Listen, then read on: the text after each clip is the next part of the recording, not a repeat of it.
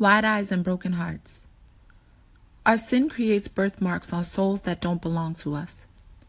We're idle by nature, selfish by nurture, and too afraid to answer a God we always call on. We watch in anticipation for the next tragic devastation, yet turn a blind eye to our own.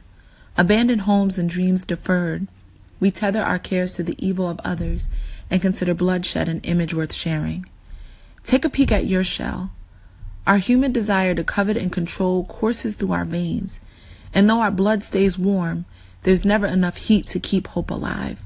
So force it. Close your eyes and believe in love, in art, in music, in the sun. Bathe in its light each day, and when its shadow falls, the moon is a reminder to wait. Wait for your breath to sing faith over this world. Cry out for internal change and offer God passionate words of repentance. What will be the next tragedy? Did it begin with me? Does it truly matter if no one is free? What does the media say? How long will the video play before our callous spirits beg for mercy?